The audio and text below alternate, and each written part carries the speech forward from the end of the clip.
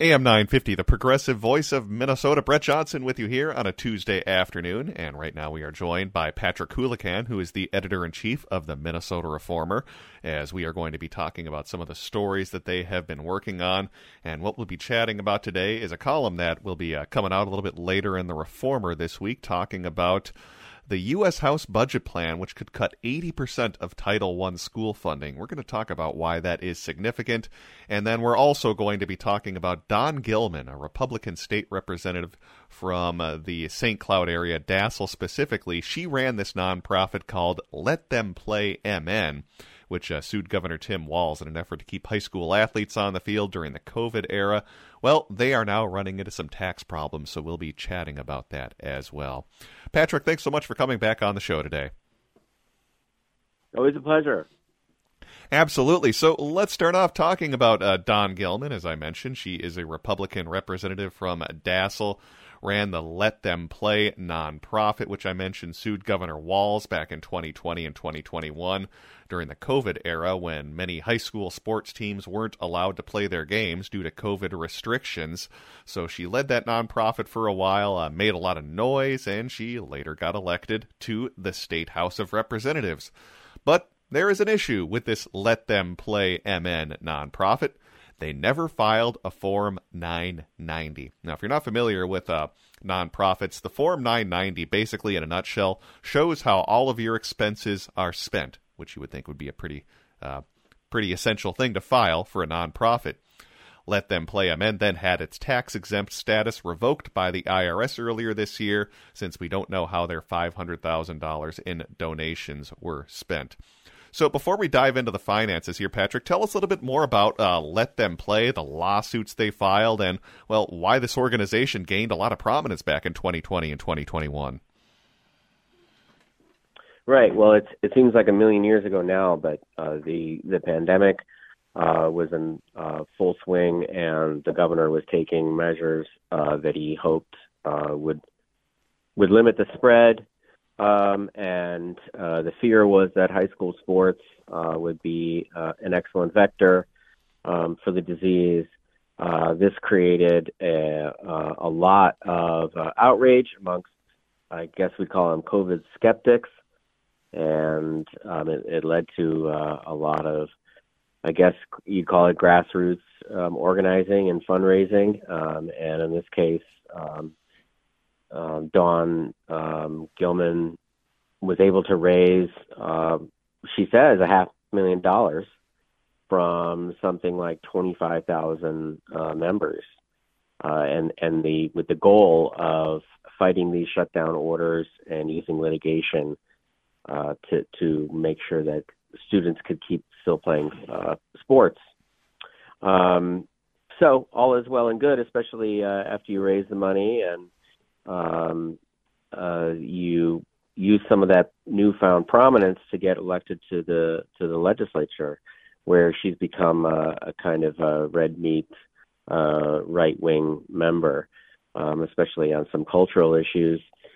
But the problem is we have rules, and they're there for a good reason. In the case of nonprofits, and I'm part of a nonprofit organization, so I'm kind of familiar with this. We want to make sure that the money is being spent in ways that are intended by the charity, and that's because we're giving a pretty significant tax break to people who donate to these charities. So, and it's also just a good way for us to keep tabs on the nonprofit sector and make sure the money is being spent appropriately. So that's why we have these forms that we have to fill out, and Gilman has not filed any of them, and as a result, the nonprofit status of her group has been revoked. Now, obviously, kids are back playing sports, so it doesn't really matter. I mean, I don't think that so I think her position has been, well, that was in the past. That's all done with now. And she's certainly right that the fight over sports is over, at least for now. But we still have a right to know where all that money went. Absolutely, and I'm curious about, because as we mentioned, this organization rose to some prominence back in 2021. What's been the explanation on why these forms weren't filed, or how exactly this money was spent? So this is interesting. She hired a law firm to sue Governor Walz, and there's some notable folks at the law firm. One of them was the Republican candidate for state auditor. His name is Ryan Wilson. He declined to comment, citing attorney-client privilege. We did get a statement from a guy named Sam Deal, who was also an attorney for at this firm that represented Let Them Play.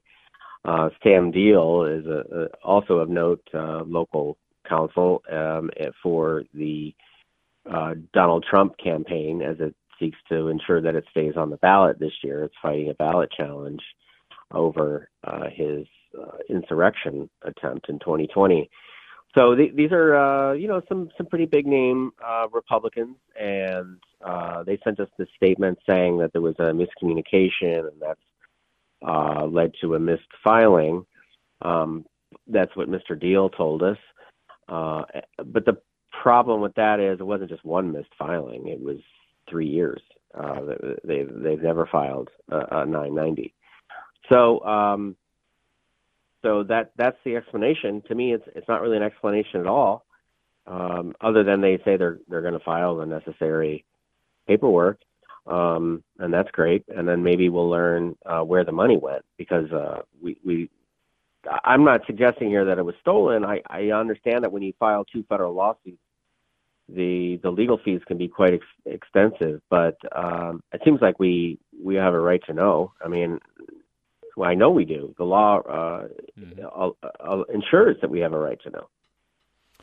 Well, and just to emphasize this too, I mean, years ago I worked a little bit doing nonprofit accounting, and obviously at the Minnesota Reformer, you're a nonprofit as well. This is a pretty common form that you have to file. This isn't some easy or some complicated form that, oh yeah, this went by the wayside. Oftentimes firms miss these, or nonprofits miss these. This is a pretty common form that you pretty much have to file. Yeah, if you're a nonprofit organization, it's like the one thing you absolutely must do. And it's basic, especially if you're a small outfit like this one was. You don't have to record where the money came from, only how it is spent, and then you list some officers and the highest paid employees and that kind of thing, and your biggest expenses. It's not that big a deal to do it. And if you were to take in $500,000 for your nonprofit mission, there'd be no question about the fact that you would do this. Well, you can read more about this Let Them Play MN organization having their tax-exempt status revoked. Again, represented by Don Gilman, who is a Republican representative from Dassel. Find that over at MinnesotaReformer.com, MinnesotaReformer.com. One other thing I wanted to ask you about today has to do with a column that you are going to be running later this week about the U.S. House budget plan, which plans, as of right now, cuts 80% of Title I school funding. Now, I have to admit, I'm not exactly familiar with what exactly Title I school funding is, so I'm curious. I'm going to turn the floor over to you if you can kind of talk about why this is important and why people should pay attention, because if I see an 80% cut to school funding, that kind of gets my attention, but this is something I'm not exactly familiar with. Yeah, most school funding comes from the state and local government, but there is one major federal program called Title I. It's aid that's directed to schools with a relatively significant portion of students who come from less privileged backgrounds, and it's pretty significant in some districts. So, for instance, I noted that in St. Cloud, they are getting something like $5 million from Title I funds. Now, the reason I picked St. Cloud is because that's in the district of U.S. Representative Tom Emmer. And there's all this drama happening in Washington over the shutdown, and then we narrowly averted the shutdown at least for 6 weeks, and now today, as we speak, they're potentially deposing the speaker And it's a lot of spectacle, but we have to pay attention to the actual policy details. This is what the Republican budget, this is what they put forward as a way to satisfy the hard right, their hard right subcaucus. It was an 80% cut in Title I spending, which was a quarter of all of their proposed spending cuts. So most of, or I shouldn't say most, but a healthy chunk of their spending cuts, they've decided to go after money that goes to basically to underprivileged kids in their schools. $5 million for St. Cloud. Apparently that would lead to, they'd have to cut about 60 teachers if they were to cut $4 million out of the $5 million. So that's just that district. And you go around the state and you find there's a lot of Title I, a lot of school districts getting significant money. And I was most interested, for obvious reasons, in our Republican members of Congress who are really would be hurting their own districts significantly, because St. Cloud and Rochester down in the 1st Congressional District, and Duluth, and there's an Iron Range district up there that gets $500,000 at Moorhead, and you go around to Greater Minnesota, and they would either have to cut teachers or they'd have to raise property taxes. And the reason that these Republican members are okay with these cuts is because they say they're for small government, but they don't want to touch the Pentagon, and they don't want to touch Social Security, Medicare, because those are untouchable politically, but it's also their own those programs so heavily. So I think what I'm going to try to convey in that column that's going to run tomorrow is, as you watch the spectacle and laugh and point and laugh and maybe in a little bit of pain as we watch our dysfunctional Republican House, don't forget to look at the policy details. Absolutely, and you can read more about that column over at MinnesotaReformer.com, MinnesotaReformer.com. We'll chat a little bit more about that in detail next week, but we are a little short on time. Patrick Coolican, editor-in-chief of the Minnesota Reformer, has been joining us on the airwaves. Patrick, thanks so much for coming on the show today. Appreciate it. Always a pleasure, Brad. All right, let's take a break and send things back over to Matt McNeil on AM 950.